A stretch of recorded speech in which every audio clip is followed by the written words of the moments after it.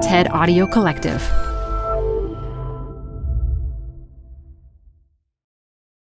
Hi, I'm Debbie Millman. Canva is great for designing visual content for work, no matter what industry or department you work in. Nail your next presentation with Canva Presentations. Start with a professionally designed template and use it as a springboard for your design. It's a serious time saver. Time to present but can't be there in person? Enter Canva Talking Presentations. Record yourself presenting and add your talking head to your slides so your audience can watch your perfected presentation anywhere, anytime. Start designing today at canva.com. Designed for work. Apple Card is the perfect cashback rewards credit card. You can earn up to 3% daily cash on every purchase every day. That's 3% on your favorite products at Apple, 2% on all other Apple Card with Apple Pay purchases, and 1% on anything you buy with your titanium Apple Card or virtual card number. Visit apple.co/card calculator to see how much you can earn. Apple Card issued by Goldman Sachs Bank USA, Salt Lake City branch. Subject to credit approval. Terms apply. The work itself has to be flowing, has to be so much is about something unexpected happening and you being alert enough to catch that moment of unexpectedness.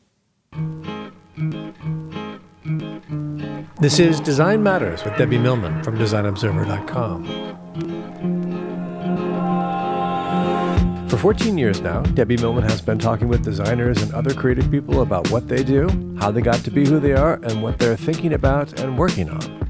On this episode, Debbie talks to illustrator Christoph Niemann about the importance of immediate feedback. Having a small group of people that know how to critique you is a huge asset. Here's Debbie. I'd like to thank two of the patrons that help make Design Matters possible. Is your team designing an app from scratch? Rethinking the look and feel of your brand? Maybe taking on something massive like transforming your brand's entire customer journey? Well, don't do it the old way, passing numberless one-off comps through endless emails. Instead, do it all in one place. Do it in Adobe XD, now for free with the new starter plan. Adobe XD combines the ability to both design, prototype, and share in a single solution. Its combination of creativity and productivity lets your teams eliminate bottlenecks and simplify workflows.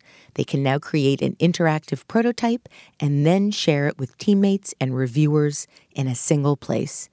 It keeps up with today's creative demands by letting your team work when and where they want across Windows, iOS, the web, and more. Adobe XD has helped big brands change the way they create and review prototypes at a large scale. So don't do it the old way. Use Adobe XD, the design platform for the future, available today for free. For more information, visit xd.adobe.com today. Wix.com puts the creative power of building dynamic websites back into the hands of designers. As anyone who has spent time in a WYSIWYG platform knows, what you see isn't necessarily always what you get. On the flip side, for some, it's far too easy to get lost in code and lose the forest for the trees. Wix.com allows you to find your own personal sweet spot and take control of your site with their drag-and-drop editor, hundreds of advanced design features such as Retina-ready image galleries, custom font sets, HD video and parallax scrolling effects, and even serverless, hassle-free coding for robust websites and applications. With Wix.com, you have total control of your web design like never before. So join Wix's brilliant community of designers, artists, and creatives at large around the world for free and ask yourself, what will you create today? His work is frequently on the covers of the New York Times Magazine and the New Yorker, and he created the New Yorker's first augmented reality cover. His illustrations and artwork have been featured in museums and galleries. He has authored many books, and he has a column for the New York Times Magazine called Abstract Sunday. He's also co-created a few children's apps. His clients include Hermes, Google, and the Museum of Modern Art. If that weren't enough, he once ran the New York City Marathon while sketching it. He is Christoph Niemann, and he joins me to talk about his singular career as an artistic superhero. Christoph, you can hang your cape up over there, and welcome to Design Matters. It's fantastic to be back. Christoph, what's up with your interest in Tom Selleck and Magnum P.I.? It's not even an interest. I grew up with that. It was like one of the things you never questioned. I was on TV, there was a character that just like, not a friend, but it was just like something that's part of my cultural vernacular, even though I grew up in Germany. And so it's not a particular admiration you have for Tom Selleck or his mustache. Not at all. No, it's really, there's something, when you grow up with Sesame Street or with certain kind of music, that's usually the culture I'm most interested in, is something that you don't pick or that you don't particularly like, but it's just around you. I was surprised by that. In any case, Christoph, you haven't been on Design Matters since my second season back in 2006. And in your recent appearance on the Netflix original series Abstract, you posed a very specific question I'd like to ask you. You asked yourself, if you were to meet your 2006 self now, who would beat who in a bar fight? And I was wondering, thinking back to the experience we had back in 2006, then and now, if you were to meet in this studio, who would win in that bar fight?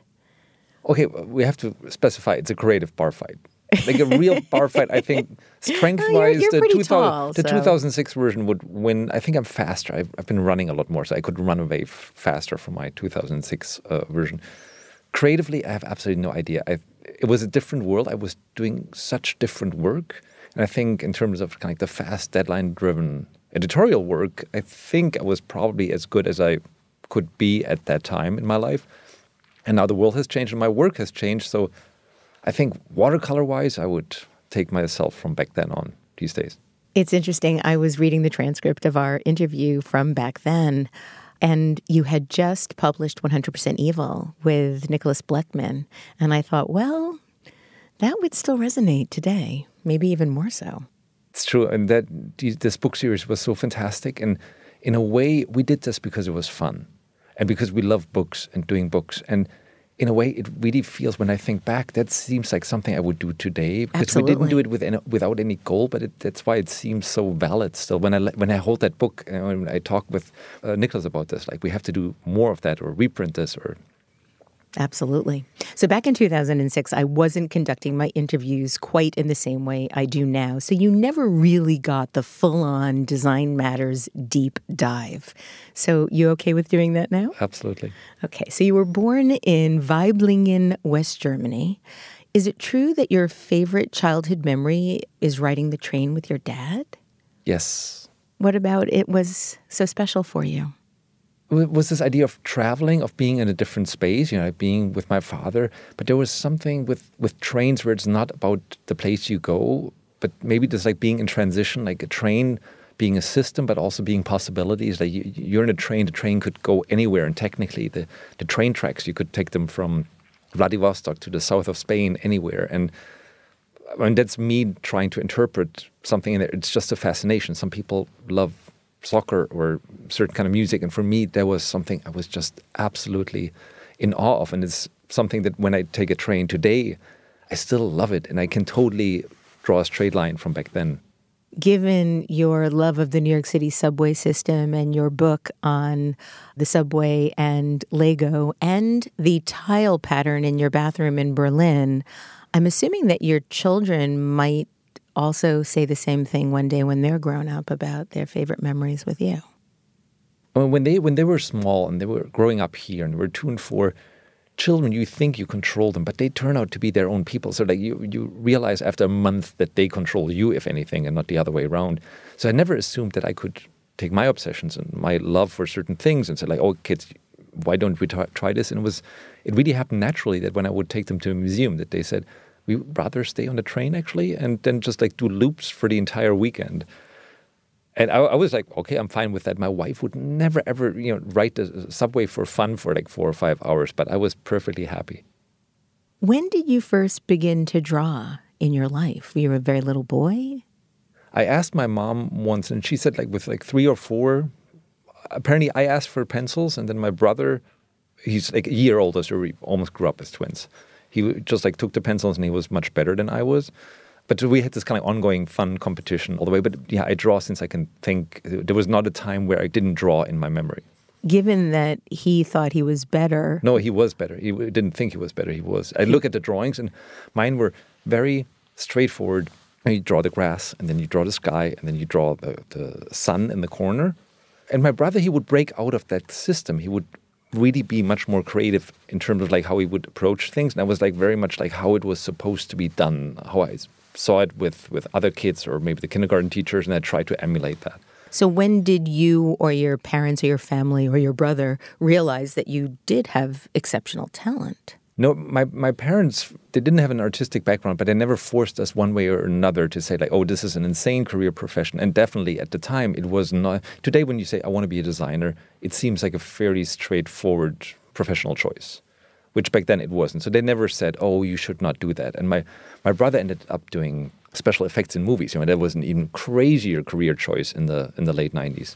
But for me, there was never a question I would not do some sort of illustration, drawing profession. It was just, that's what I did. You studied graphic design at the Stuttgart State Academy of Fine Arts and Design because at that time it wasn't possible to study illustration. I think it still isn't. How come? It's just that illustration is seen as part of what they call visual communication. And so you spend the first 2 years doing life drawing, typography, animation, and photography, and all these things are the foundation to then, after the 5th semester, go into illustration, editorial design, graphic design, and so forth. And in retrospect, I'm so happy that I wasn't allowed to just spend my time drawing, but get a peek in all these other different fields, which really informed the way I work so deeply. Michael Bierut has said that he sometimes wishes he studied anything but graphic design so that he'd have a more robust background. Not that he needs anything more robust about his background. That would be scary. It puts me to shame anyway. One of your teachers at Stuttgart was Heinz Edelman, who you've described as someone who didn't teach by encouragement. His idea of a compliment was stating that he didn't have a problem with something.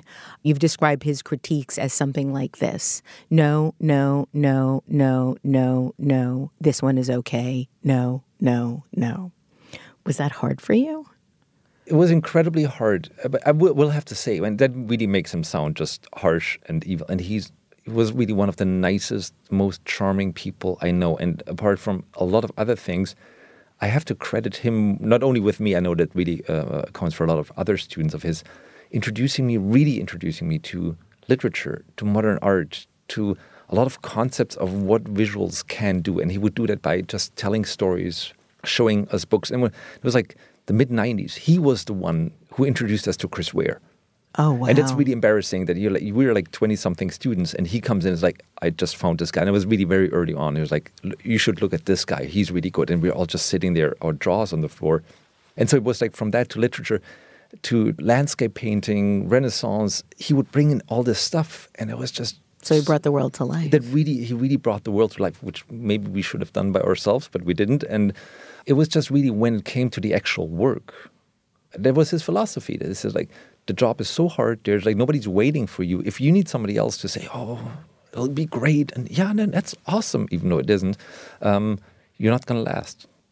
He also told you that you will be surprised at how many problems can be solved by hard work. And have you found that to be true? I got to say, that's he said a couple of these smart quips, but that was probably one of the best ones. And it's also a good one to remind yourself when you're stuck in something that the one way out of a ditch is really just working, and that somehow always solves things. I don't think that anything can replace a strong work ethic, no matter how much talent you have in the long run. Oh, I think even the short run. Okay, good. I think talent, the talent really is what brings... Let's say you're 8 and you're talented. That usually means that you can keep up with an 11-year-old. And then, so forth. But very, very quickly, you come to a level where no talent in the world, it's too hard because so much of what we do is about consistency. It's not about the lucky shot. The lucky shot you can probably do with talent. But Our job is to do it every day and do it consistent and to promise things, which I think is the most difficult part about what we do. Promising something and delivering on something you cannot do with talent. You need craft and you need the experience and just doing it over and over again. While you were in school, you were working initially in a very realistic manner. When and how did that change? That was absolutely Edelman's credit. In the first 4 semesters, I was drawing. I was so happy that I could, for once in my life, just spend all my time drawing. We did kind of like nude drawings, portraits, caricatures. I did all that, and for once, I could just really dive in there. And I was probably, in terms of kind of like doing very realistic stuff, better than any time in my life.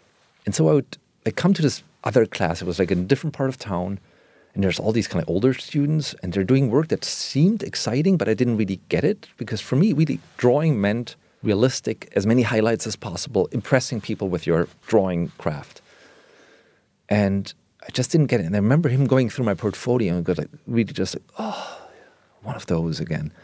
That's really and harsh. I'm really, and this is one of the few things I can really say I'm proud of, that I really felt, okay, I can give this a year and then I can still change classes and do something else. I have absolutely no idea what he's talking about.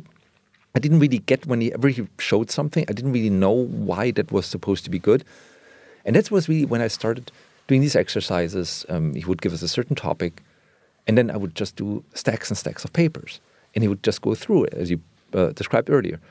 And the weird thing, it was not only difficult that he only picked 1 in 30, but I had no idea why he picked that one. I didn't know why. Did you ask him? Yeah, kind of. But there was like no, you cannot ask somebody about a drawing. You have to kind of get it. And it was really 6 months, 7 months, 8 months, when very slowly I understood this whole idea that a drawing communicates something other than that you can draw. That it's about an idea, and that the craft, the drawing, the line is something that is the supporting cast for an idea, for a joke, or for something serious, for a twist that happens with the viewer. This whole idea was completely foreign to me. While you were in school, you had 2 summer internships in the United States. One was with illustrator Paul Davis, and the other was with Paula Scher, the legendary designer, who was already a legend when you became an intern at Pentagram.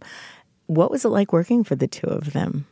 It was absolutely magic. And with Paul, he had his studio in Soho, or like by West 4th Street. It was like more of a kind of like family situation. It was a smaller studio with just like 4 or 5 people. And they were just like so nice. Like Myrna, his wife, and Paul, they kind of would bring me to art directors club lunches, and all of a sudden I got to meet Fred Woodward. And that was going to be my next question. How did you get the first illustration jobs with Rolling Stone? Okay, and that was just so. I mean, it was really kind of like them taking me under their wing, like like a foreign student, which I was. And then at Pentagram, there was, of course, then the year after, it was a totally different world where all of a sudden you just walk to the copy machine. There sits Woody Pirtle and Michael Beirut, and you just. You can't believe that all of a sudden you sit next to them during lunch. It was absolutely mind-blowing. What kind of work did you do with Paula? Design work. I even worked on some public theater posters. I did, of course, the thing that you do as an intern when you have a fundraiser, and then at the back you have to put all the sponsors. It starts with 100 names, and at some point it's like there's more and more names. So at some point you have to put 5.5-point type, and you get more and more columns squeezed in there. So we did quite a bit of that too. Oh, I wish that something like that was on your website. During those internships, you started to get your first illustration jobs, obviously with Fred Woodward at Rolling Stone, and also the New York Times Book Review. How were you getting those first commissions? Well, Paul introduced me to Fred at an art directors club thing, and then I think he had said oh, why don't you ask him whether you can bring by your portfolio? And so I went there to Rolling Stone on 6th Avenue with my book, and I was, of course, incredibly nervous with the Rolling Stone and this incredible reputation for really cutting edge illustration every week. And he looked at the book and he was very nice and kind. And then I left, and 2 days before I left, the phone rang, and it was Fred on the phone, and my English was so bad, I didn't really understand anything he said, except for I knew he wanted a drawing of some sorts and that he would send a fax. And I was just so scared, because my concern was less with the drawing, but rather with just kind of screwing everything up and ruining my career before it even started by not being up to the task. What was the drawing? It was a band called Alice in Chains. Of course. And the new album. And so the whole point of this drawing was a record review. But the album, I bought it, and it was just great rock and roll, but there was nothing conceptual. So I did some sort of kind of like conceptual drawing of the face of the singer being cut up in puzzle pieces and then those rearranged. I was so afraid, and this is a big thing with illustration, like you do a sketch and then the final doesn't live up to the sketch. This is kind of like the biggest curse for illustrators. And I was aware of that, so I made a final to make sure I can actually pull off a final. But then I thought, I can't send in a final. So I did a rough sketch of the final and sent that in to make sure I can really deliver. And then they accepted it to my amazement. And then, but I did another final, of course, needed to be better. But it was just like, I think it was like 30% work and 70% trying to manage my nervousness. Is that the way your life goes, Christoph? No, because that would be just not sustainable. And when I started coming here and then working for the Times op-ed page, where like 1 hour deadline is kind of your daily job, you cannot live like that for longer than a month, even when you're like in your mid-20s and you're capable of like mentally of other things. And there was a great experience to realize that even that is craft, that even that is learnable.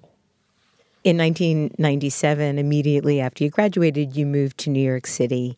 And Steve Heller, the great art director, design critic, and educator, said this about his first meeting with you. I recall the first time I saw his work, a booklet of satiric computer icons created while he was a student. These were not just facile puns, but, seen as a whole, a veritable satire on the computer revolution. His keen ability to go beyond the one-off pictorial gag into a realm of visual profundity convinced me to assign him what became dozens of illustrations for the New York Times Book Review. He never let me down either. With few exceptions, his myriad solutions were as smart as the scores of articles he illustrated. Occasionally, they conveyed much more. What was it like to first meet Steve, such a young illustrator with such a revered and yet another legend, and him assigning and giving you work? I mean, it was great. I learned about the New York design scene through books, through yearbooks like the Graphies and American Illustration and so forth. And then, of course, you start seeing that Steve Heller and Fred Woodward and Nicholas, their names are under basically 90% of all the drawings at the time. And Steve, with this incredible history, first at the op-ed page and then at the book review, he was just like one of the.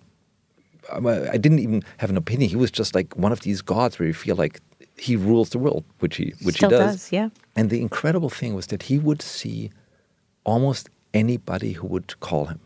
And the meeting often was at 6:30. And it was like this. Like I learned there was this running gag, like, oh, you will get an interview with Steve Heller, but it might be at a crazy time of the day. 6:30 in the morning. Yeah. Because he wakes up, but he doesn't sleep. Basically, he doesn't sleep, and then he writes a book until 5, and then he starts seeing people. And he just like, of course he has seen everything, so he was like very friendly, and he was always very friendly. He's a friend, so he's like he's the most generous person on the planet. Such a generous person, but it was really amazing that in all the time that we worked, it was always like, oh, that's nice, oh, thank you, and it was almost that you think, oh, he's just nice, and then he just accepts what you do. But then whenever there was a weakness in a drawing, you're just like, yeah, but this thing here on the left, or like this idea doesn't really work. So you would totally see everything. You could not cheat. Not that I wanted to cheat, but he would just find the weakness in everything. And he's a great He's a great art director. Really, kind of like we would find ways to fix it. I understand that early on in your stay in New York, you lived and worked in some very uncomfortable circumstances, as it's been written. And at one point, you ended up in Beth Israel Hospital for nearly 2 weeks. What happened? They were exciting places to live in the East Village on between C and D on 7th. It was a great place. And then I lived on Broadway, and I shared a place with a couple of other people, and it was in a railroad apartment, and in the very back of the railroad apartment, it was something that really looked like the Unabomber hut. It was like a little wooden cage with a little window out into the living room, and the people were nice, but they had a band, and there were dogs, and there were television. There was always like a lot of action, and that's where I got my first job. So I really had to focus. And I had a small drawing desk, but my computer, I didn't have space for the computer on my drawing desk, so the computer was sitting on a chest. And so when I worked on the computer, I had to have my knees kind of to the left and have my whole body twisted, Given how tall you are, are you 6'6"? Is that right? 6'4", yeah. 6'4". So when you do that for 20 minutes, it's fine. When you do it continuously for a couple of weeks, it's not good. And there was like at the very end of the year, I knew I had a new place in Soho after that. And I think it was like the moment where the pressure went off, where I just like started feeling queasy, and I ended up in the hospital with a slip disc. And there was a moment of me really sitting in my underpants on Broadway, being carried down by an ambulance, and it was like not great, but on the other hand, you know what other people go through. So it was like I survived, and after 2 weeks, I came back and just wanted to pick up my stuff. And the one thing I remember, there was my portfolio, and it was just like shoved behind the closet. And I was like, what's my portfolio doing there? I pulled it out, and it was like in a comic strip. The dog had eaten my portfolio and had eaten out chunks. So it was really like in a comic with like these little half circles for the teeth, chunks missing of my portfolio. And it was just like this moment of utter defeat because I felt so weak and beaten, and just like the dog ate my portfolio. But at the same point, it was such a ridiculous joke. I mean, it's funny now, but then it was kind of funny then, even because it was so over the top. And then I had like a month break, and I was like back. My mom nursed me back, and then I came back, and it was terrific. Despite these obstacles, you've stated it was surprising how easy you found working in an American context, that 98% of the images that you created, not thinking about eventually showing them in the United States, worked one-to-one in the U.S. People seem to understand the metaphors, the jokes, the responses were almost identical. Do you still think that's the case now that you're back in Berlin and working really globally? Probably much more so than back then. Yeah, I mean that's really where the whole Magnum PI comes in. I knew we'd get back to Tom Selleck. I grew up in West Germany, where American culture was so prominent in everything from television, movies, music.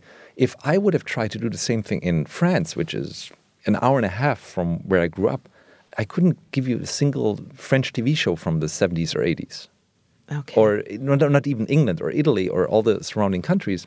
And so much of what we do is based on a shared cultural experience.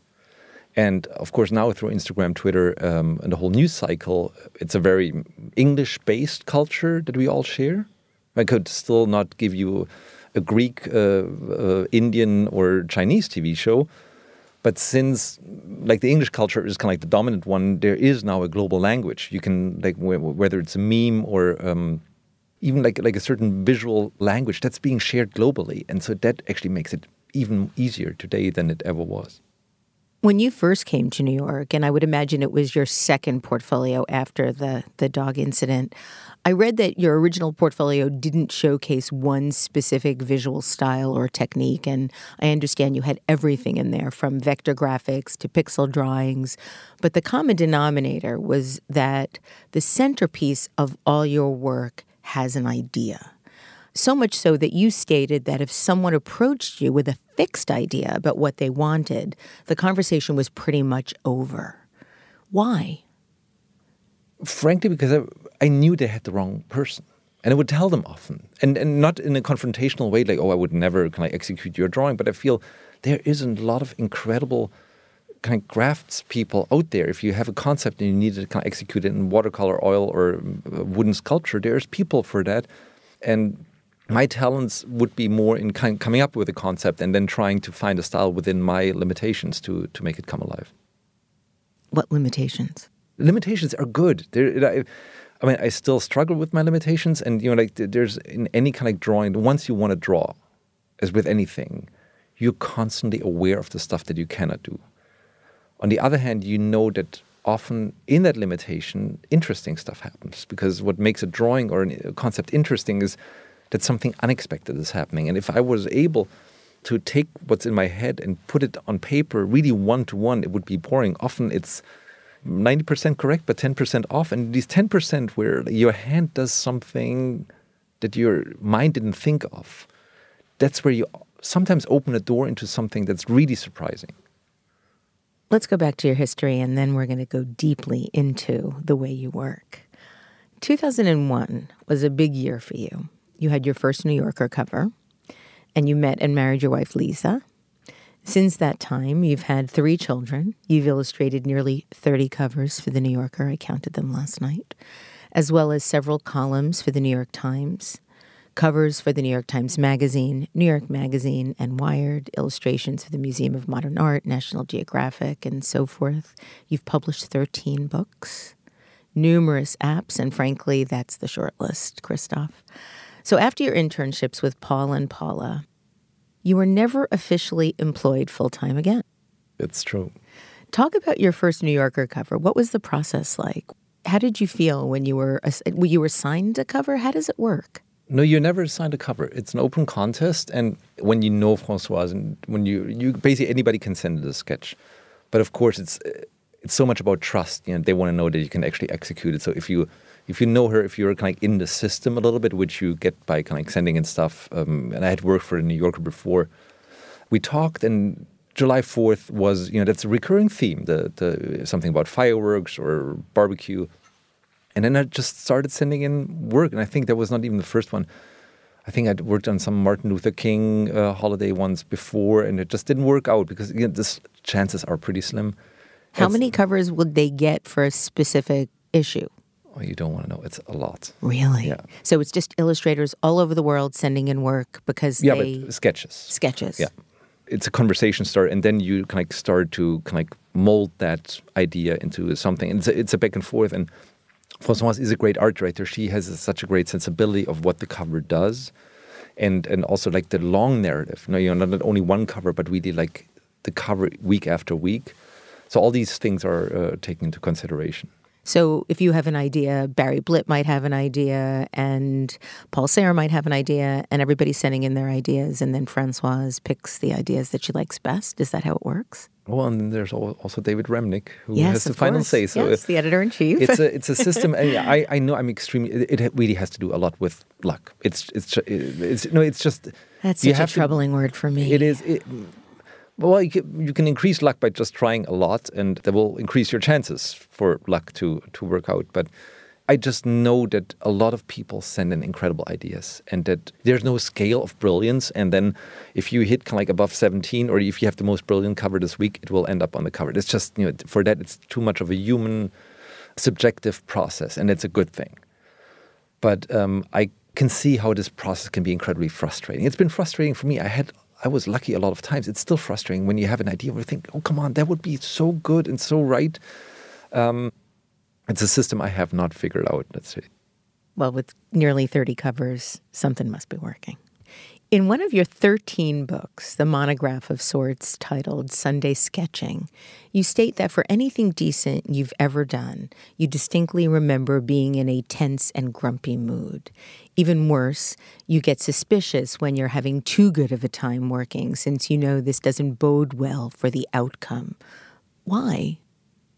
I gotta say, like, that the book was based a little bit on that sentiment, and me trying to figure out why that is, because I realized it was actually bearing down on my work and it was making me unhappy. And I want to make fun work. I want to make work that inspires or makes you think, or that in general kind of creates some sort of like a positive or like emotional experience. And I think a common and natural mistake is that you think that the emotion that you want to convey in a drawing, you would have as you create it. So let's say you do a surprising idea, that the idea happens in a surprising way. You sit there and go like, woo, woo, and then it just like it sits on the page, and that's just not the case. And that's frustrating. And so I think when you feel too kind of enchanted by your own process and by your drawing, it distracts you from what you're trying to do. And what you're trying to do is really, you have an idea, you put it on paper, you judge it as you draw it, you put it back through your eyes, into your head, and then your hand does a second iteration. So it's a circular process. And this process requires a huge amount of almost physical effort. It's mental effort, but it feels like physical effort. And when you run or when you do any kind of physical exercise, like usually when you're putting in your full effort, you're tense. And so I think tension is a good thing. It shouldn't turn into kind of outright depression, but I think I love this job, but just because the end result might be funny, the process isn't funny.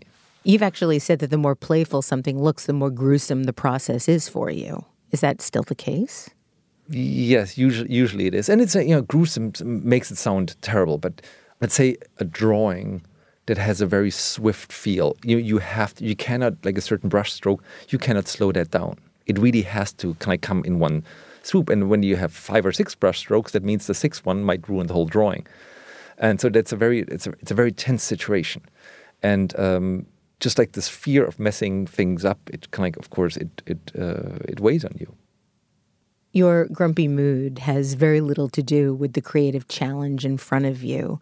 It seems to be more of a cloud of generic fears that included the following, and I'm quoting you from your book. 1, I'm not good enough. 2, my work is irrelevant and soon I'll be broke. 3, I'm out of ideas. That actually doesn't just apply to Christoph. I think there's not one creative person I've ever interviewed, except maybe Massimo Vignelli and Milton Glaser, who don't suffer from those things. And I think the only reason those guys haven't or didn't was because when I interviewed them, they were in their 80s. Yeah. So really, those things plague you? I can't even imagine how you, Christoph Niemann, one of the greatest illustrators of our time, is plagued by those fears. You're not good enough, your work is irrelevant, and you'll be broke, and you're out of ideas. Frankly, I think if they wouldn't plague me, I would be in big trouble. Because how can you work creatively if you don't worry about these things? And again, worry is a relative term, but one of our curses and the most wonderful thing about our profession is that we cannot repeat ourselves. So everything that we do that's great means we can never do it again. But can't you rely on yourself to be able to continue to hit it out of the ballpark? No, because, I guess when you're a heart surgeon and you do an operation 200 times, I guess you get a better feel for texture for your hands. You feel like, okay, you've been in tough situations and your chance to kind of like do a good job will increase. But for us, it's really, you do something great and you cannot repeat it because that thing is off limits. It must be even worse for writers. I mean, there's the curse of the second book. You've done a book and then it's great and you sit there and everybody will even measure you. You just want to be a new writer again who's allowed to write a first book, which you're not. Yeah, same thing with musicians and their second album. Joni Mitchell once joked that nobody ever asked Van Gogh to play a Starry Night again. Yeah, and of course it's great. I mean, this is how we get to work because we get to reinvent and redo. But so I think in general, this questioning yourself and not being able to rest on your laurels is extremely important. But I found that since what I do is, it's sitting at your desk, so you're there with your thoughts and with your tools. There's a lot of thinking going on, and the thinking should be about what's happening on the page. And I think it's important to think about relevance. I think it's very important for us to think about where our industry goes and where is our place in that, and to observe what's happening, what's happening in technology, in media, in language, in communication. But the moment I sit there to do a drawing, I shouldn't be thinking about that. Then I just have to think about what I do. And I'm very aware of my shortcomings in terms of drawing. I mean, I was at the Met yesterday looking at the Lacroix exhibition, and that's really putting the bar insanely high. But you just look at these drawings, and there's a long way to go to artistic excellence. Then again, when I sit down to draw, I only have what I have. So it's absolutely pointless to beat myself up about, I should have spent more time drawing feet. I have to do with what I got. You outline these fears in Sunday Sketching and talk about what sometimes we tell ourselves about these tropes and sometimes what we should do instead. And so I wanted to talk to you a little bit about all three because I think there's such interesting stories that we tell ourselves about ourselves and what is good or isn't good. How do you get out of the I'm not good enough trope? Well, the thing with all of these, they're relevant. And the I'm not good enough, it's just true. And you practice, you work. And what I thought was fascinating with our profession, especially compared to musicians or athletes, we go to art school. And when I went to art school, I sat down every day with all the students. You do something, you critique it, you go back and you feel, I have to improve this. You make a printmaking course, and then you have a teacher who tells you how to do it, and you do it again, and you realize how you're getting better at it, or you're avoiding mistakes. And so each year you realize you're getting better at it. And the moment you're done, you make your portfolio, you work all the time, and hopefully you're getting better, but basically you spend all your time performing. You never sit down and say, I should kind of rethink how I draw pants. Everything is done on assignment. And I think that's dangerous because you basically, of course, people only ask you to do the thing that you're already good at. So it's kind of like the self-fulfilling prophecy in terms of the direction your work is going. And when you practice, you find new directions. You made a comment early on in our interview that I let slide by, only knowing I was going to be bringing it back up. And that was the notion of talent. You've said that your approach to work is 95% effort and 5% talent.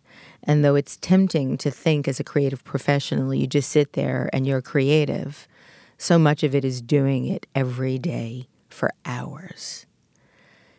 You work every day from 9 to 6. You have banker's hours, essentially. Talk about this 95% effort, 5% talent, because Christoph, while I'd like to think that's true, given my own level of talent, and I mean that in a pejorative way, I can't believe that you're as successful as you are because you work hard. I just don't accept that. I gotta say, I've been thinking about that, and I think I need to modify that a little bit. And not the part with the effort, that's just absolutely true. But the working hard makes it sound like we all have kind of like the same abilities, and we sit down, right. And there's somebody who's kind of like whacking away harder and chiseling on that rock. I mean, if that's all it took, I'd be happy to work 23 hours a day to have your talent. I really would. No, but the process of what we do is inherently frustrating. Because when we design, when we draw, when we create anything, when we do a radio show, we have our aspirations, and our aspirations is informed by the stuff we love. So we see that like what we do at the beginning might not be as good as we want it to be. Or when I think of a new cover for the New Yorker, it's not that everything I do, I think, oh, they should print this. Of course, I sit there and like, oh God, I can't send this in. And the reason is it's just not good enough. So now comes the question, why do I keep going? Because I really want to. And I think, and really that I would say is a talent, that I love the idea of something that works so much that I'm able to absorb the frustration. And I think somebody else would give up, not because they're not, they don't have this magical ability to do something easily, but it's like with me with cooking, I get frustrated after 8 minutes. And it's not, I'm sure my hands would probably be perfectly fine to do some decent cooking, but I'm too easily frustrated. And I think real talent is the ability to deal with frustration. There might be a little bit artistic ability in terms of like how you can visualize something, but that's really, I think, I'm absolutely convinced that's negligible. But this dealing with this moment of like kind of starting again and again and again, and most importantly, not getting bitter about it, but maintaining this kind of like, oh, what if it works out next time? This kind of childlike attitude. This is something you cannot teach. I think you can teach everything, but if somebody doesn't have this excitement, there's no point. It's just too difficult. So the idea of making something is bigger than your fear of failure.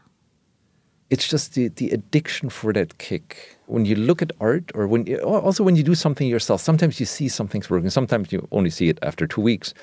Sometimes you see like these two big pieces and they're falling into place. Something just happened that might be better than others.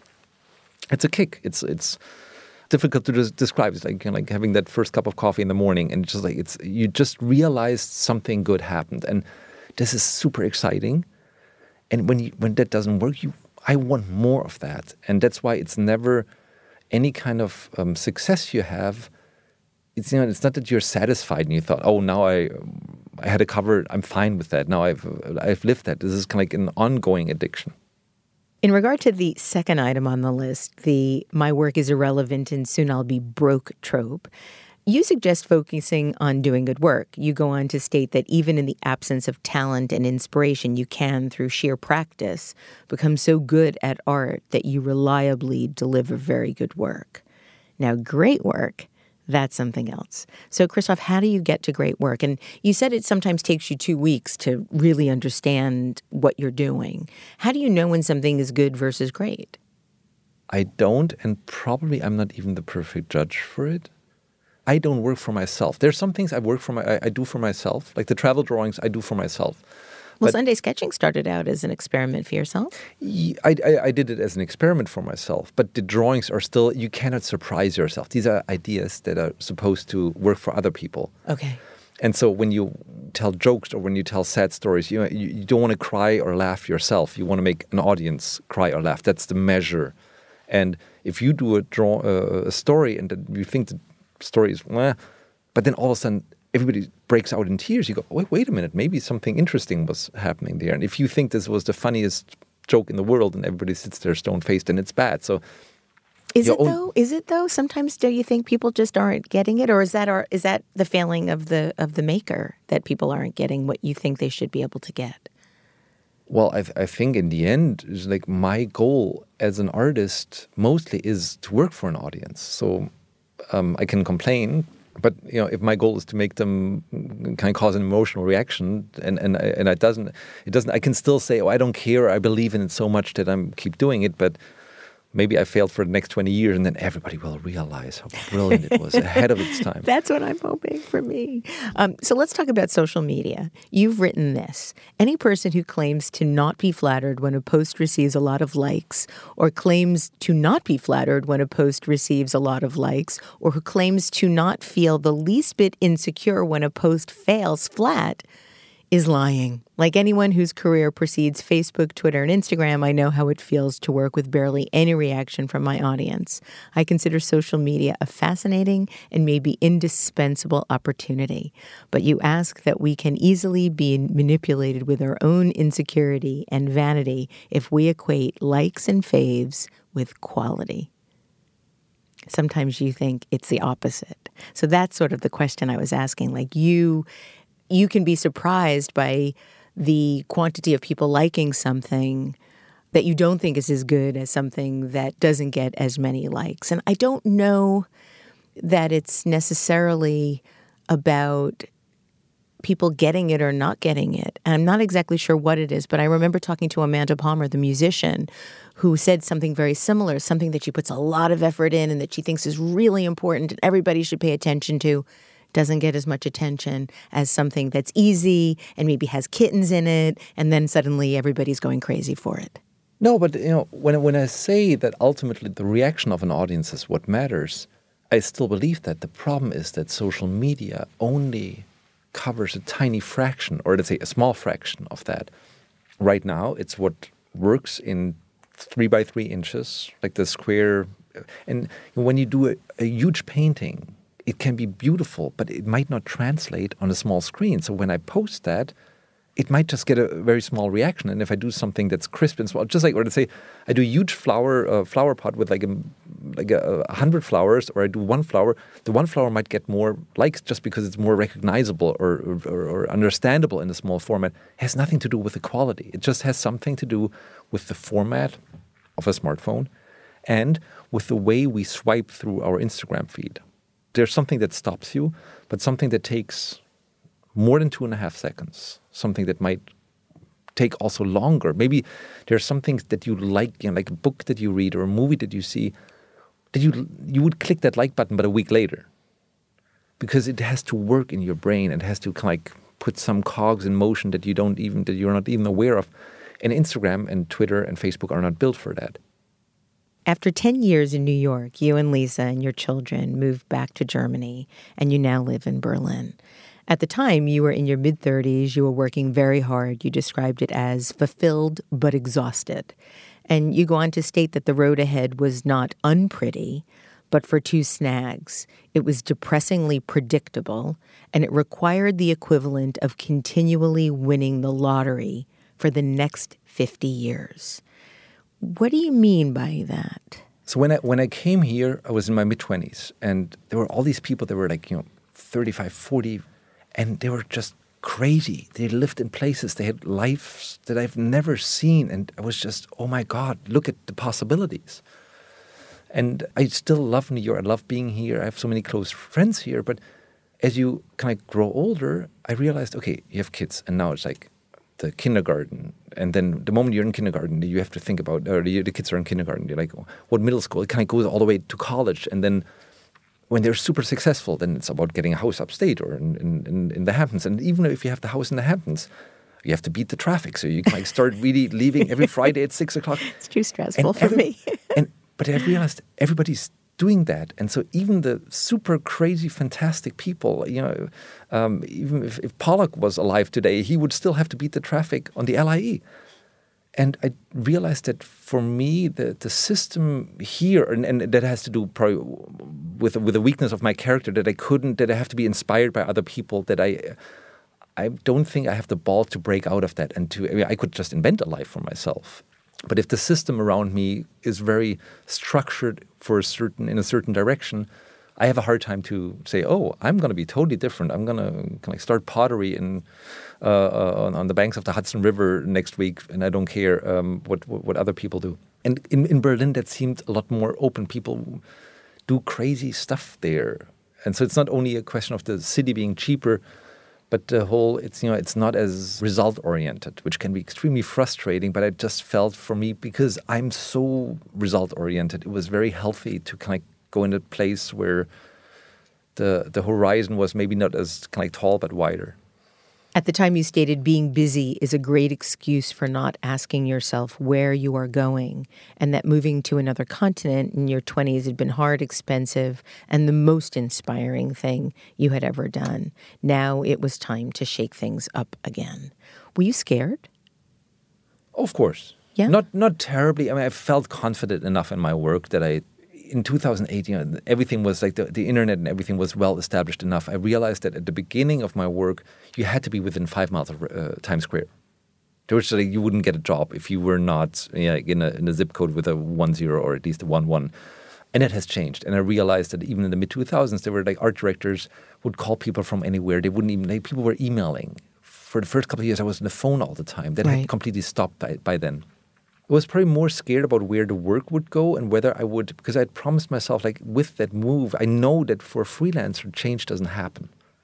You have to be the agent of your change. No client ever tells you, oh, we love what you do, just please do something completely different. You have to be the one who starts that, and that's very difficult. And let's say I was very curious whether I would have the balls to do that. To break, really? Yeah, to break. I love my job. I love the deadlines, the whole magazine, newspaper world. I love everything about that, and to kind of step away from that a little bit and start with self-initiated stories, it's difficult, and especially when you feel there's the other world that lures you in, you know how to do it, people call you. Your career was at peak at that point. Yeah, it's still peaking, but everything was really great. You have art directors who trust you, and then you do something and something doesn't work out. Would I have the balls to still pursue it, or say, no, I'll go back to just full editorial? When you moved to Berlin, you started a visual column for the New York Times with Brian Ray, who was the art director of the opinion page at the time. But you were initially reluctant to take on that column, which I was really surprised to discover. Why is that?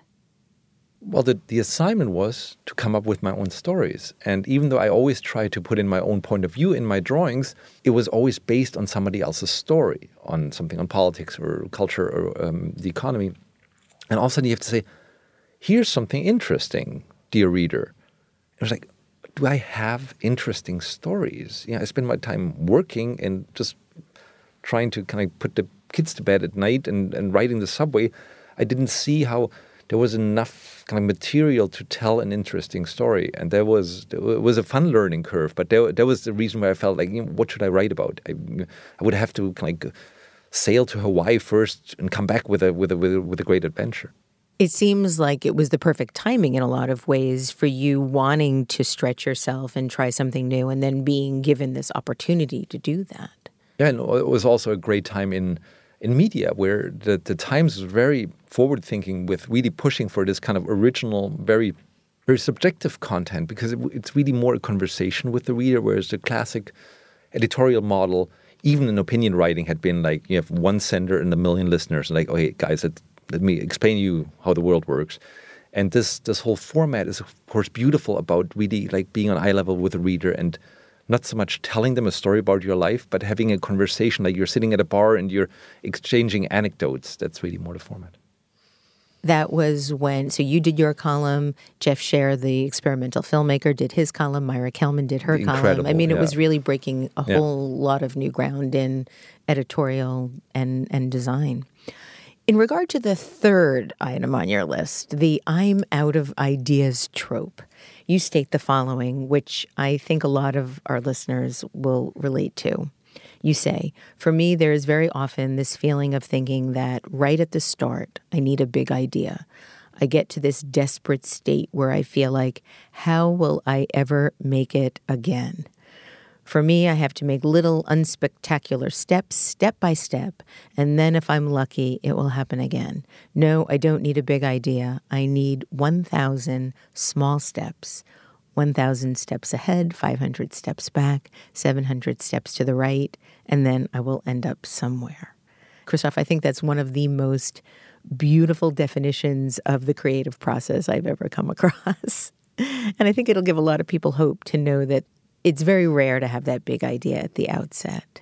And people wait for it, and then it keeps you paralyzed. Yeah, and again, I think it's all based on this confusion of experiencing an idea and creating it.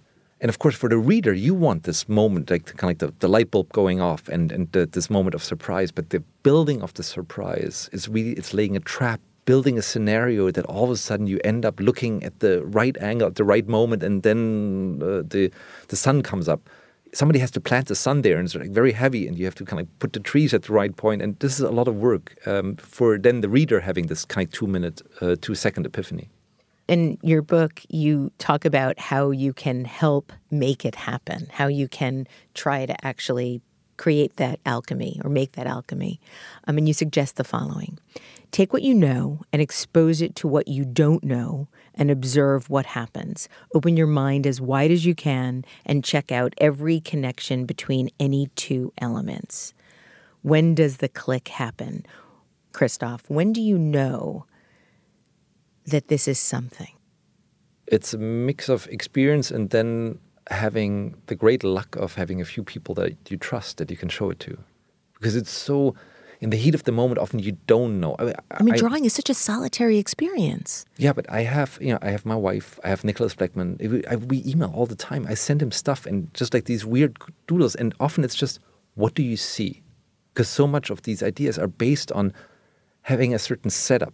When we tell a joke and we say, a man walks into a bar, it's beautiful because we have a setup and we have an idea, and then, okay, we know from there the joke can start. Often ideas fail because we fail to establish a man walks into a bar. We think, oh, Leonardo DiCaprio walks into a restaurant, which technically is a man walking into kind of a bar, but then the reader's totally off. Then, right. If you just want to make a joke about like the dog still being at home, and the reader thinks of an actor or a specific restaurant, then it's all bad. So for that, you need somebody else to tell you, like, look, less specific, more specific.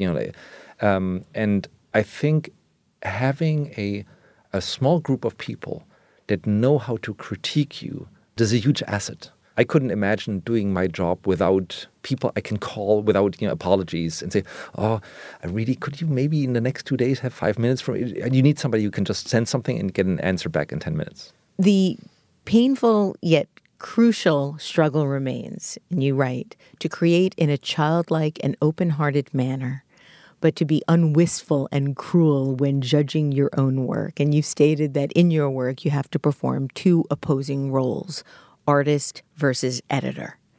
So do you literally have to play the role of each separately, or can you weave in and out of artist, editor? I actually think the more you separate them, the better it is. Yeah. Because the editing needs to be really harsh. But if your attitude is about, oh, people won't get that, oh, this is not drawn well enough, or it's drawn with too much vanity, this is not how you can work. Like, the work itself has to be flowing, it has to be so much is about something unexpected happening and you being alert enough to catch that moment of unexpectedness. So you need this kind of exuberant, kind of crazy, unpredictable, and also extremely inefficient way of working. But then once you have created something, you need something where you kind of completely get rid of that artistic persona. And I think if you mix them, and when you work under extreme deadlines, you have to mix them, because you don't have the luxury of doing it. So you kind of have to evaluate as you think, oh, can I actually execute this in the right amount of time? But in a perfect world, it's almost like, one day this and one day that. All of these ideas and the fears that I've been sharing that you've written about are most apparent in an ongoing project called Sunday Sketches. And we've talked about the book, Sunday Sketching. But the notion of Sunday Sketches started way before it was a book. Can you talk about the origination of the endeavor? What made you decide to do this? Well, I had started to really take time apart for experiments. And the whole point of an experiment is that it doesn't have a goal, that you don't know what the outcome is. You're not trying to prove a thesis. You're just kind of working into the blue and to see if something interesting comes out of it. And then it was really a play, just like having objects on my desk. And this is something I far from invented it. There's like great Steinbergs and Ungerers and probably even further back with this idea of taking objects and playing with it. What I try to do is not only taking an object, say scissors or a cup, but turning the object and really playing with the particular light and the particular angle that's very off. So not only having kind of like a collage element, but really the actual object, because I feel that we're a little polluted by stock imagery of, like, say, we think of a palm tree. There's a certain kind of palm tree that when you Google palm tree, like the first 5 images that come up, that's the one we have in our minds. When we see a real palm tree or a real chair, it actually looks much different than that, especially when we look at it from a specific angle. It always looks off, like its shadows are crazy. But this is really our emotional connection to these objects. And I try to play with that and then add a little drawing where all of a sudden the shadow, the light of this particular moment completely changes the meaning of that object. But because it's so weird, you feel so familiar with this object. But the idea was to create an image that then feels so completely inevitable. Inevitably right. And that's why that was very exciting. And I'm critical of social media, but social media is great for a lot of things. And that was something I shared then instantly on Instagram. And to see that people would get that stuff, that even very subtle things or something where I feel like, am I the only one who kind of gets that connection? It was gorgeous to see that in real time without, you were in editorials like 2 weeks between the creation and getting some sort of feedback, if you ever do. And in this case, it was instant. And that's your genius, Christoph. You are the only one that gets the connection. But as soon as you make it apparent, everybody realizes that it was there all along. And that's what is so amazing about your work. You can see a hula dress in a paintbrush. You can see horses' legs in a banana. And this is actual stuff I'm referring to. You can see a woman's legs in scissors. It's incredible. And I look at your work and I think, wouldn't it be amazing if we could just all see the world like this all the time? Oh, God, first of all, it would be terribly exhausting. It would be fun. No, but honestly, I think the creative enjoyment is because readers are so much more visually able than they've been given credit to in such a long time. I actually have realized in this conversation that looking at your work makes me feel smarter about myself. No, but that's an amazing thing to be able to do for someone. No, but I think this is, when we read a book and we cry, it's not because the writer was able to kind of infer their sadness onto us. I think the best thing a writer can do is unlock something that's present in you. And I think that's also the beauty of art. I mean, that's this idea of talent, that you love that kick so much that you feel, I want to do that. Christoph, the last thing I want to talk with you about is your latest project, a book and an exhibition titled Hopes and Dreams. Describe the book for us. Well, a year ago, my editor and friend in Switzerland, Philip Kehl, who's a great, he's like an editor. He's basically my age, but he's from a different era. We're just beautiful and generous. And he called me and said, I'm going to LA next week to meet David Hockney, who he knows and he does projects with. Do you want to join me? And I always dreamed of just like, I'm going to jump on an airplane. It was the first time in my life where I bought a ticket 4 days later. I was on the plane and I was in LA and I spent these 4 days drawing, and you by yourself in LA with a jet lag, and I tried to put all these thoughts very, very subjectively together, and that's a show now, and I turned it into a book because I love books, and with all the digital stuff going on, just like having something so incredibly analog in the drawings is very exciting. The cover of the book has no title and no byline, something you said you couldn't have done if you hadn't published the book yourself. What made you decide to do that? Time. What do you mean? Well, I wanted it now. I wanted it with the show, and it just felt now was the time where I wanted to kind of have it out there. And it was basically 5 weeks from let's do this to, and I have a fantastic designer that I've been working with on Sunday Sketching, and she knew. Who's that? Ariana Spanier. She's a fantastic designer and working on catalogs and books, and she's also the ones. And I'm always like, I work by myself, but you need somebody who, first of all, has a different visual angle on something, but also technical skills. Or in her case, she said, I know this crazy printer in Sweden who has a new printing technology. I wouldn't know. And she just pulled these people out of the head who just, it's a new printing technology, and now we're going to technical, like uncoated paper, but you have deep blacks. And this is, this of course. I wish my listeners could see how excited you look at this moment. Why the title Hopes and Dreams? Well, there's something for me about being in LA where it's all about being a star, and being a star I think has a lot to do with vanity, maybe getting outside validation for what you do. But when I see it in LA, you start thinking, what's the point of all this?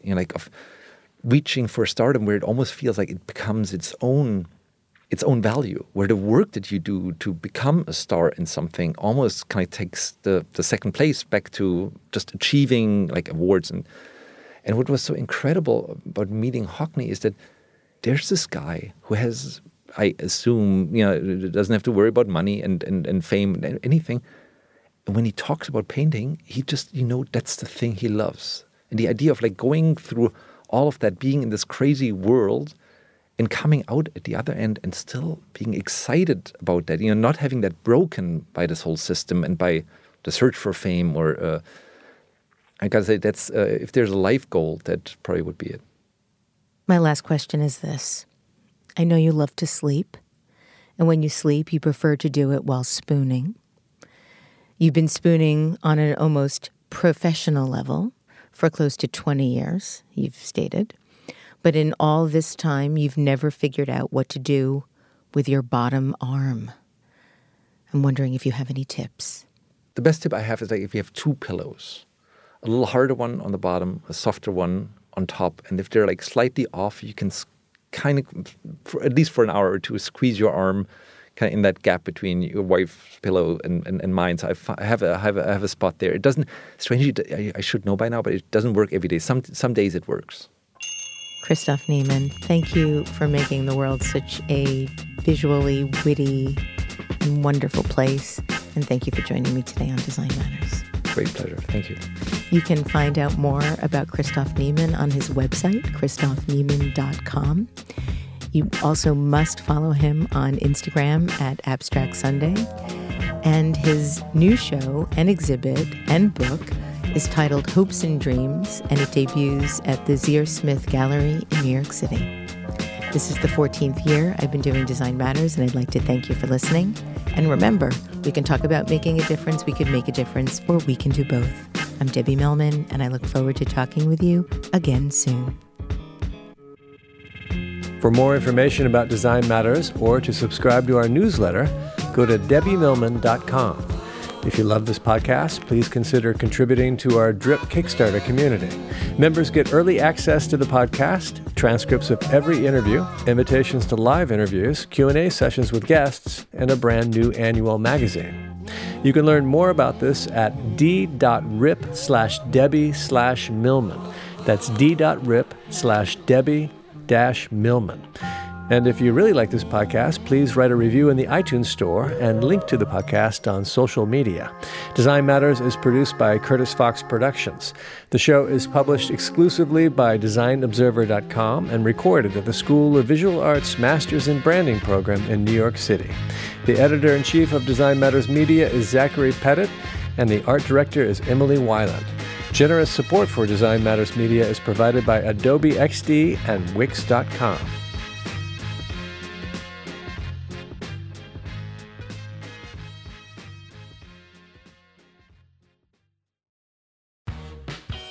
You're growing a business, and you can't afford to slow down.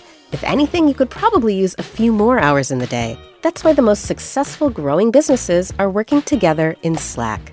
Slack is where work happens, with all your people, data, and information in one AI-powered place. Start a call instantly in huddles and ditch cumbersome calendar invites.